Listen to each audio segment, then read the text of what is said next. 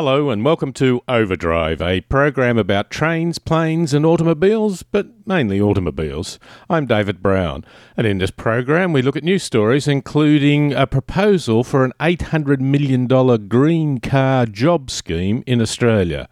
We have a major problem with understanding our transport needs in the city. We discuss how a metaphor can make a difference. We road test the Holden Cascada, a Rose by any other name. It's an Astra convertible. And in our panel discussion with Brian Smith, we take a light-hearted look at stories, including a woman that was put in a psych ward because she drove a BMW. Have a question or a comment? Send it to overdrive@drivenmedia.com.au. Now let's get the program going. First, the news.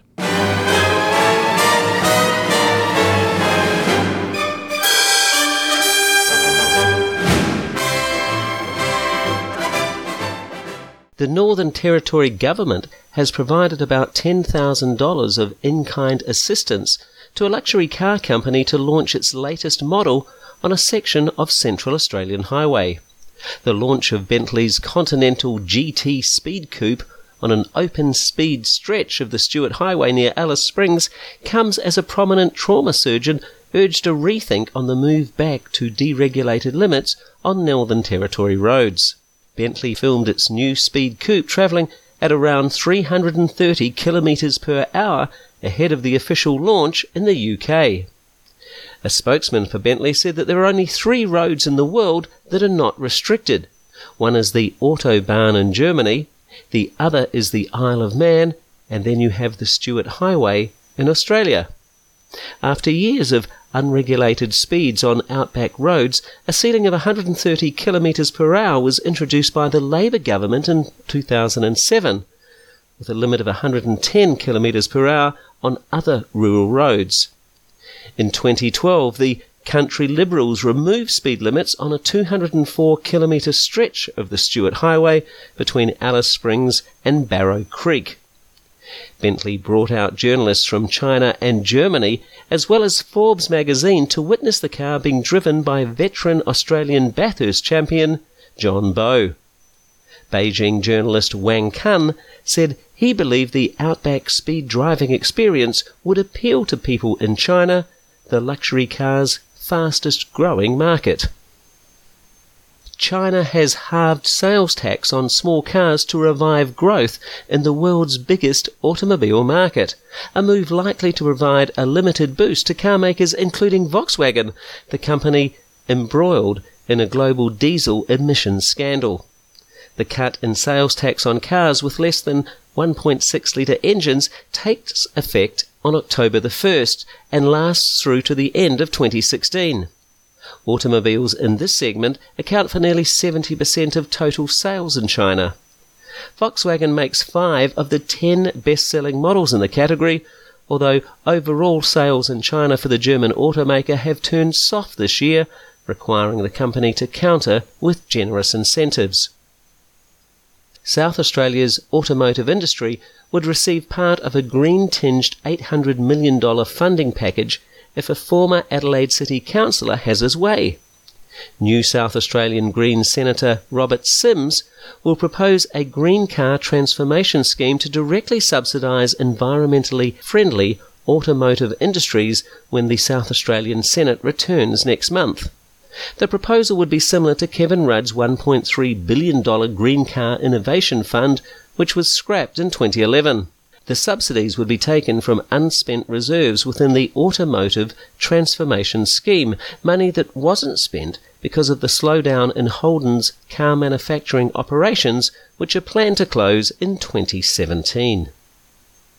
A system to automatically pay compensation to rail passengers hit by delays is set to be introduced in the UK. Virgin train passengers will receive money directly on their payment cards within 3 days if their journey is delayed by half an hour or more. The scheme is available to people who buy advance tickets through the operator's website or mobile app. The government has called for the system to be rolled out nationwide.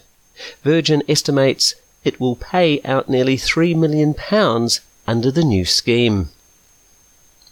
The ACT government has announced changes to the Action Buses advertising policy to restrict the advertising of junk food, alcohol, gambling, fossil fuels and weapons.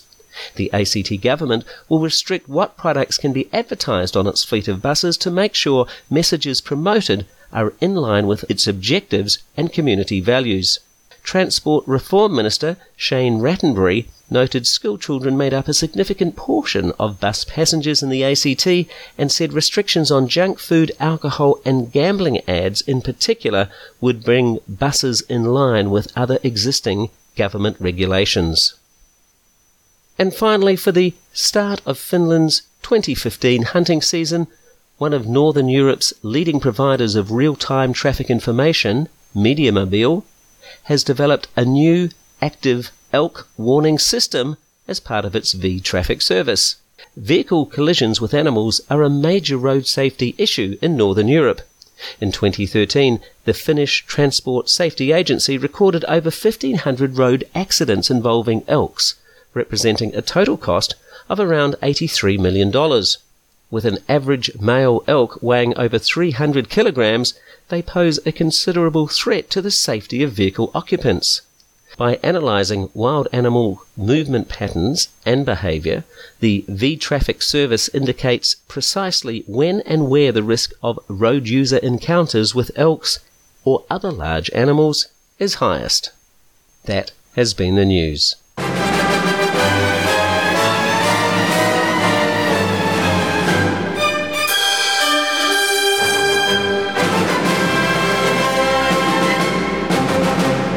I've just written a piece that's got onto the Sydney University website.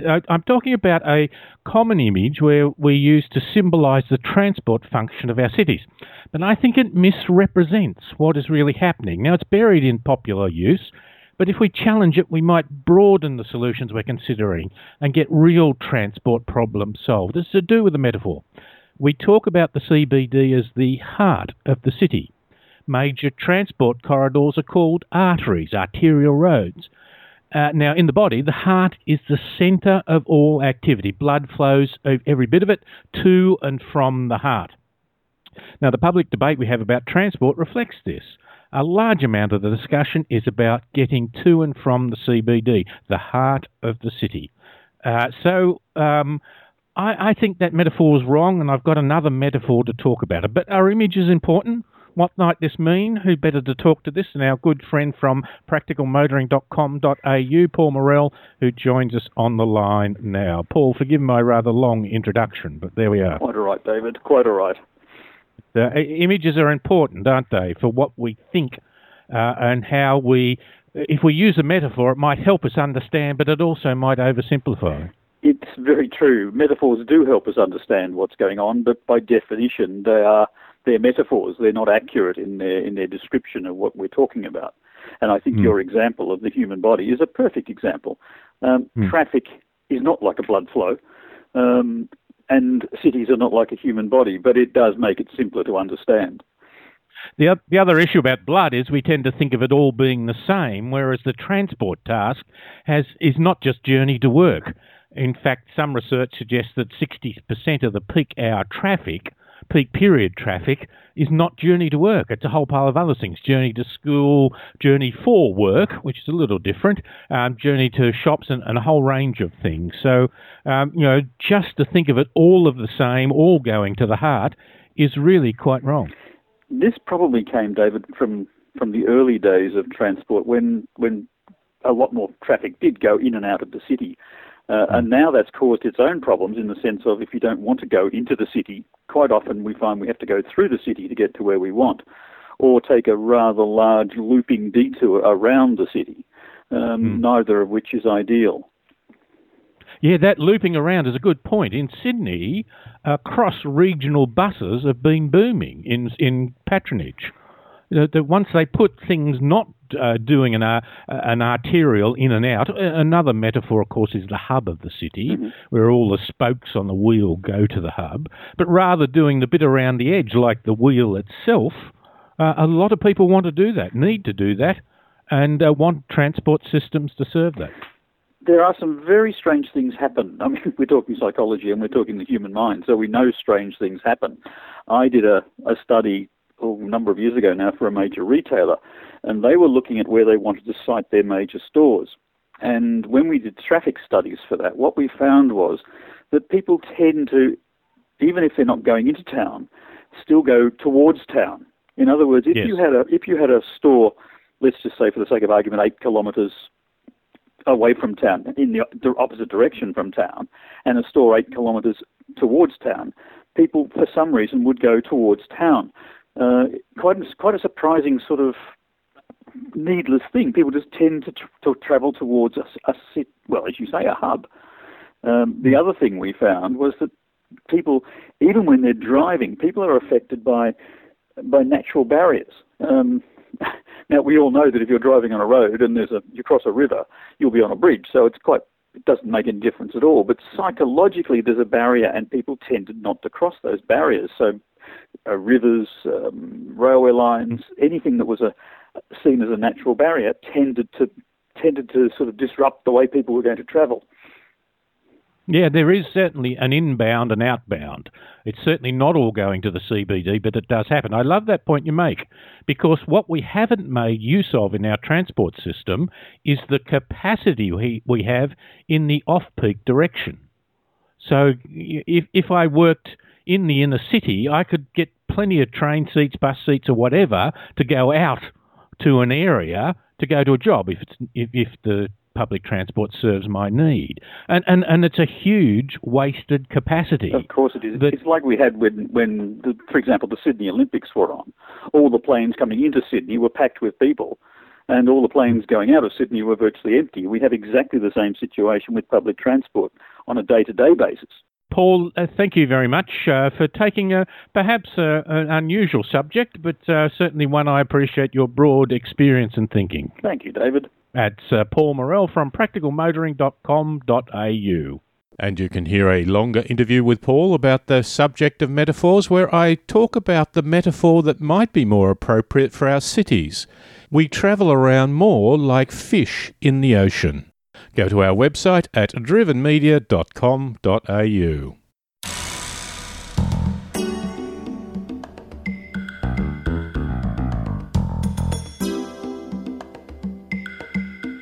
Overdrive.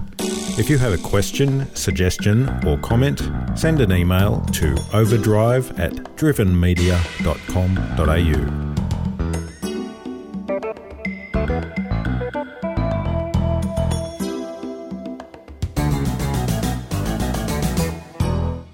A rose by any other name would smell as sweet, so said our mate Bill Shakespeare in Romeo and Juliet. Now, in the car industry, if you give a car another name, you do so that it will not only smell as sweet, but will smell much sweeter, you hope. Or, in industry terms, it will sell more. Now, here we have the Holden Cascada. A small convertible. It sells for about $42,000 plus on roads in Australia. It is really a Holden Astra, sort of, with a convertible roof. Does it deserve a different name? Errol Smith and I have been driving it, and Errol joins us on the line now to give us his opinion. Actually, Errol, it is physically on the outside of it, both in dimensions and that, a little different.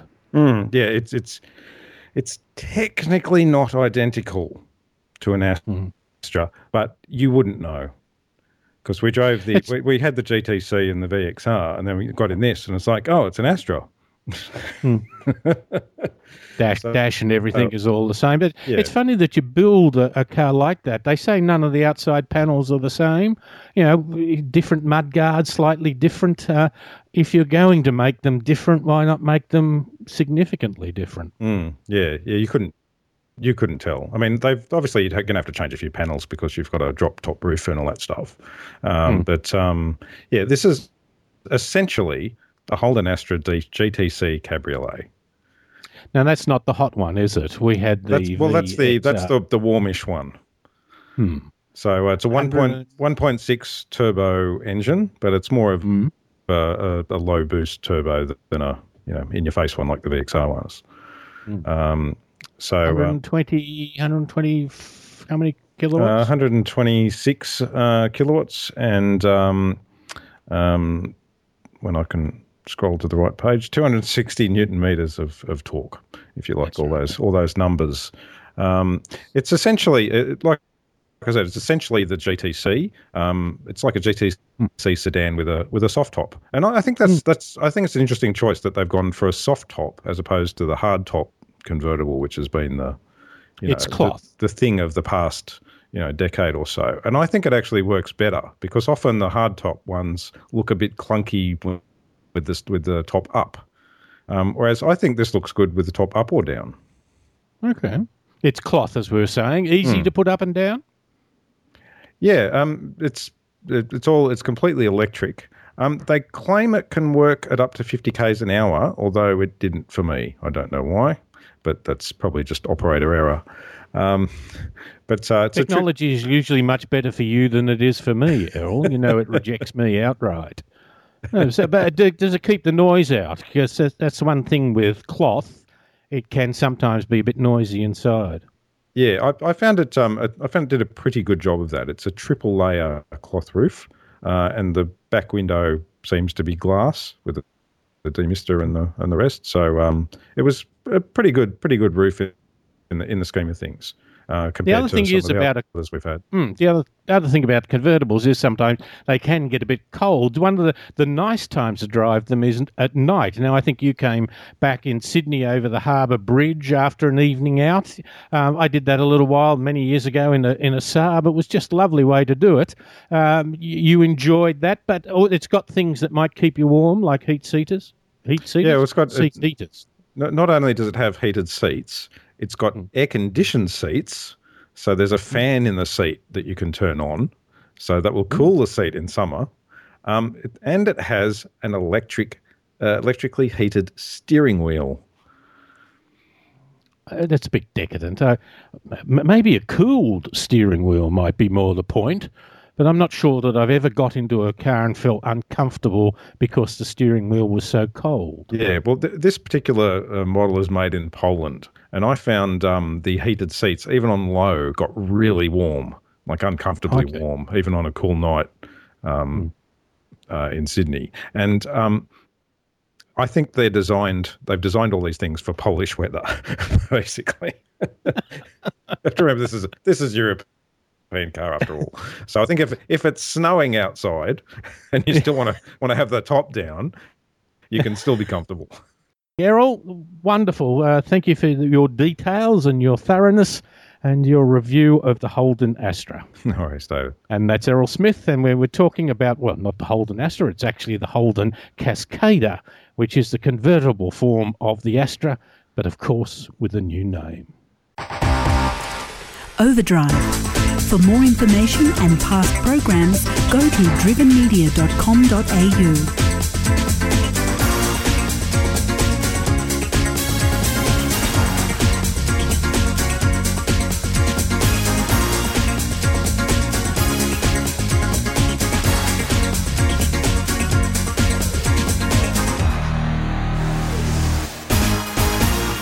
And finally, for the program, we have some quirky news. And joining us again, hasn't been with us for a little while, but it's good to have him back, Brian Smith. G'day, Brian. Hello, David. You have a story for us. Certainly, David. Camilla Brock lives in New York City, and in New York, the police have a bit of a policing problem, and there's some suggestion that it could be related to race.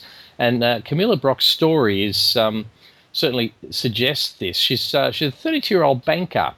And she was driving her BMW in the street one evening through Harlem, music playing loudly. She was having a good time. She stopped at a set of traffic lights and was sort of bopping and dancing inside the car. A police officer from New York Police Department approached her, asked her why she was driving without her hands on the steering wheel. She said, "I'm dancing, I'm at a light." He asked her to get out of the car, and then for some reason she ended up being released without charge, but ended up in a mental institution when she went back the next day to pick up her car, her BMW, from the impound lot. She was handcuffed, put into an ambulance, taken to the Harlem hospital, where she was injected with sedatives and forced to take doses of lithium. So The mental hospital believed that she was insane, and they kept her there for 8 days, waiting for her to deny 3 things. The first was that she owned a BMW, the second that she was a professional banker, and the third was that President Barack Obama followed her on Twitter. Strangely, all of these things were true. And the amazing part of the story, or I guess not amazing, but really the key that unlocks all this, is that she is a black woman, and that if this had happened to a white woman owning a BMW, then nothing like this would have been likely to happen. To add an insult to injury, David, when she was finally released from the hospital after the 8-day stay, they gave her a $13,000 medical bill. If she was a white person, some people in America would say being followed by Obama wouldn't happen anyway. You know. That's true. Nothing against Obama. I have a great deal of respect for the man. She wouldn't be a Republican. Yeah, that's right. Put her in jail for being a Democrat. Whole profiling thing. A mate of mine when he was young was on P-plates and he had a red sports car. He was pulled over time and time again. We're having done nothing necessarily wrong. And even my son driving a Mercedes test car one time was abused. People just totally stereotype people. Gail was in a test Jaguar one time and got abused in the shopping centre. But you know what? It's the classic thing of making a mistake in a dealership. If you just dismiss someone as being too scruffy looking to buy one of your cars, the classic example of that was Janis Joplin.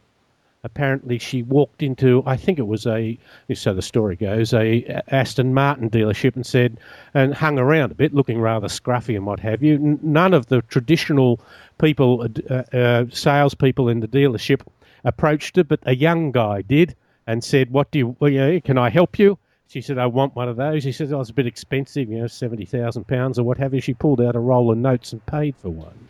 Well, she was a drug dealer, was she? But this whole profiling, and initially when I read the story, I wondered whether it was just because they owned a BMW generally. But the notion, of course, that she was black and that they made great judgments about it is not good at all, is it? It's a shocker. Now, Brian, we found a story, which I love, that a dog alone in a pickup truck had to be rescued after it caused the truck to go into a lake. It was in Ellsworth in the United States, near Branch Lake. The dog got into a bit of a fight. It was a Yorkshire Terrier.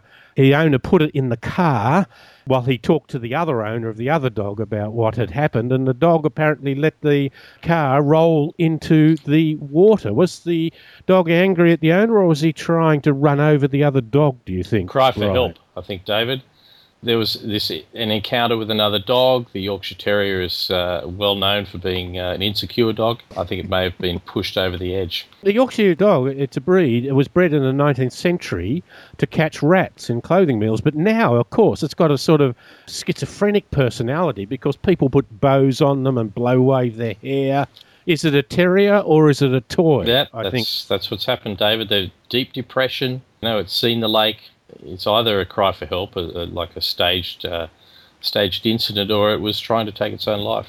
Maybe it made an advance on the other dog and it was being had up for harassment. I want to know more about the backstory because the story talks about an encounter. The dog had an encounter with another dog and was then placed in the car. So it may have been more than a fight. It could have been a little bit uncomfortable and humiliating. Could have been some backstory between the dogs.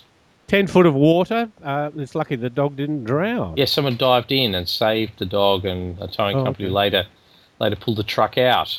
I wonder if this is really a case of behaviour management for the owner or for the dog. Certainly taught the owner a lesson, an expensive lesson. I got to admire the dog. If it was a manual, he would have had to put his foot in the clutch. If it was an automatic, he would have had to press the button on the side of the gear lever. Well, he's bumped it into gear, it says here. I guess he may have bumped it out of gear into neutral, but you're right. They're a tenacious breed. They're well known for their intelligence, insecure, of course, as we said. But to be able to put the car into gear, operate the clutch, wind the window up, that sort of stuff. I read one review of terriers saying they are mentally sound and emotionally secure. Well, clearly you've set the case the other way. They're not not slow to be soft, submissive temperaments. I think this is a case, David. I think they should let the dog on the couch now to really talk this through. Oh, you know what I blame? I blame electronic handbrakes. Oh, okay. See, if it was probably an electronic handbrake, which is just a flick of a switch to let it off, whereas if it had have been one where you had to pull a lever, it would have been much harder. Pull it up. I blame society, David, and the lax standards in obedience schools. Clearly a problem. Yeah. Clearly a problem. Brian, you have a story. David, it's a sweet little story. It comes from Ljubljana in Slovenia. And apparently they have a thing they're called the Mini Theatre, which is a tailgate puppet show.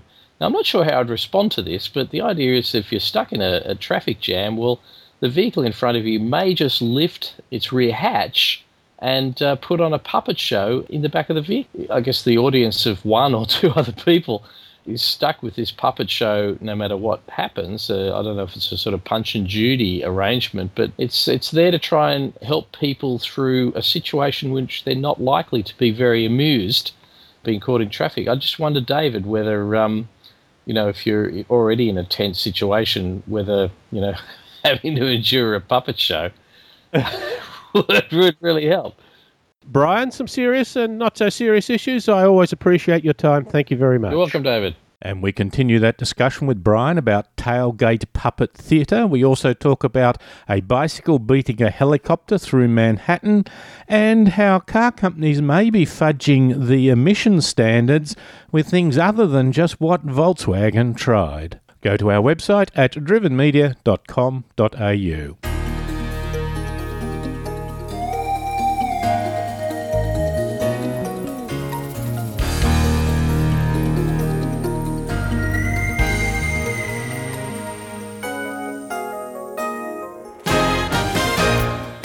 And this has been Overdrive. My thanks to Errol Smith, David Campbell, Paul Morrell, Brian Smith and Paul Just for their great help during the program. Overdrive is syndicated to stations across Australia on the Community Radio Network. I'm David Brown. Thanks for listening.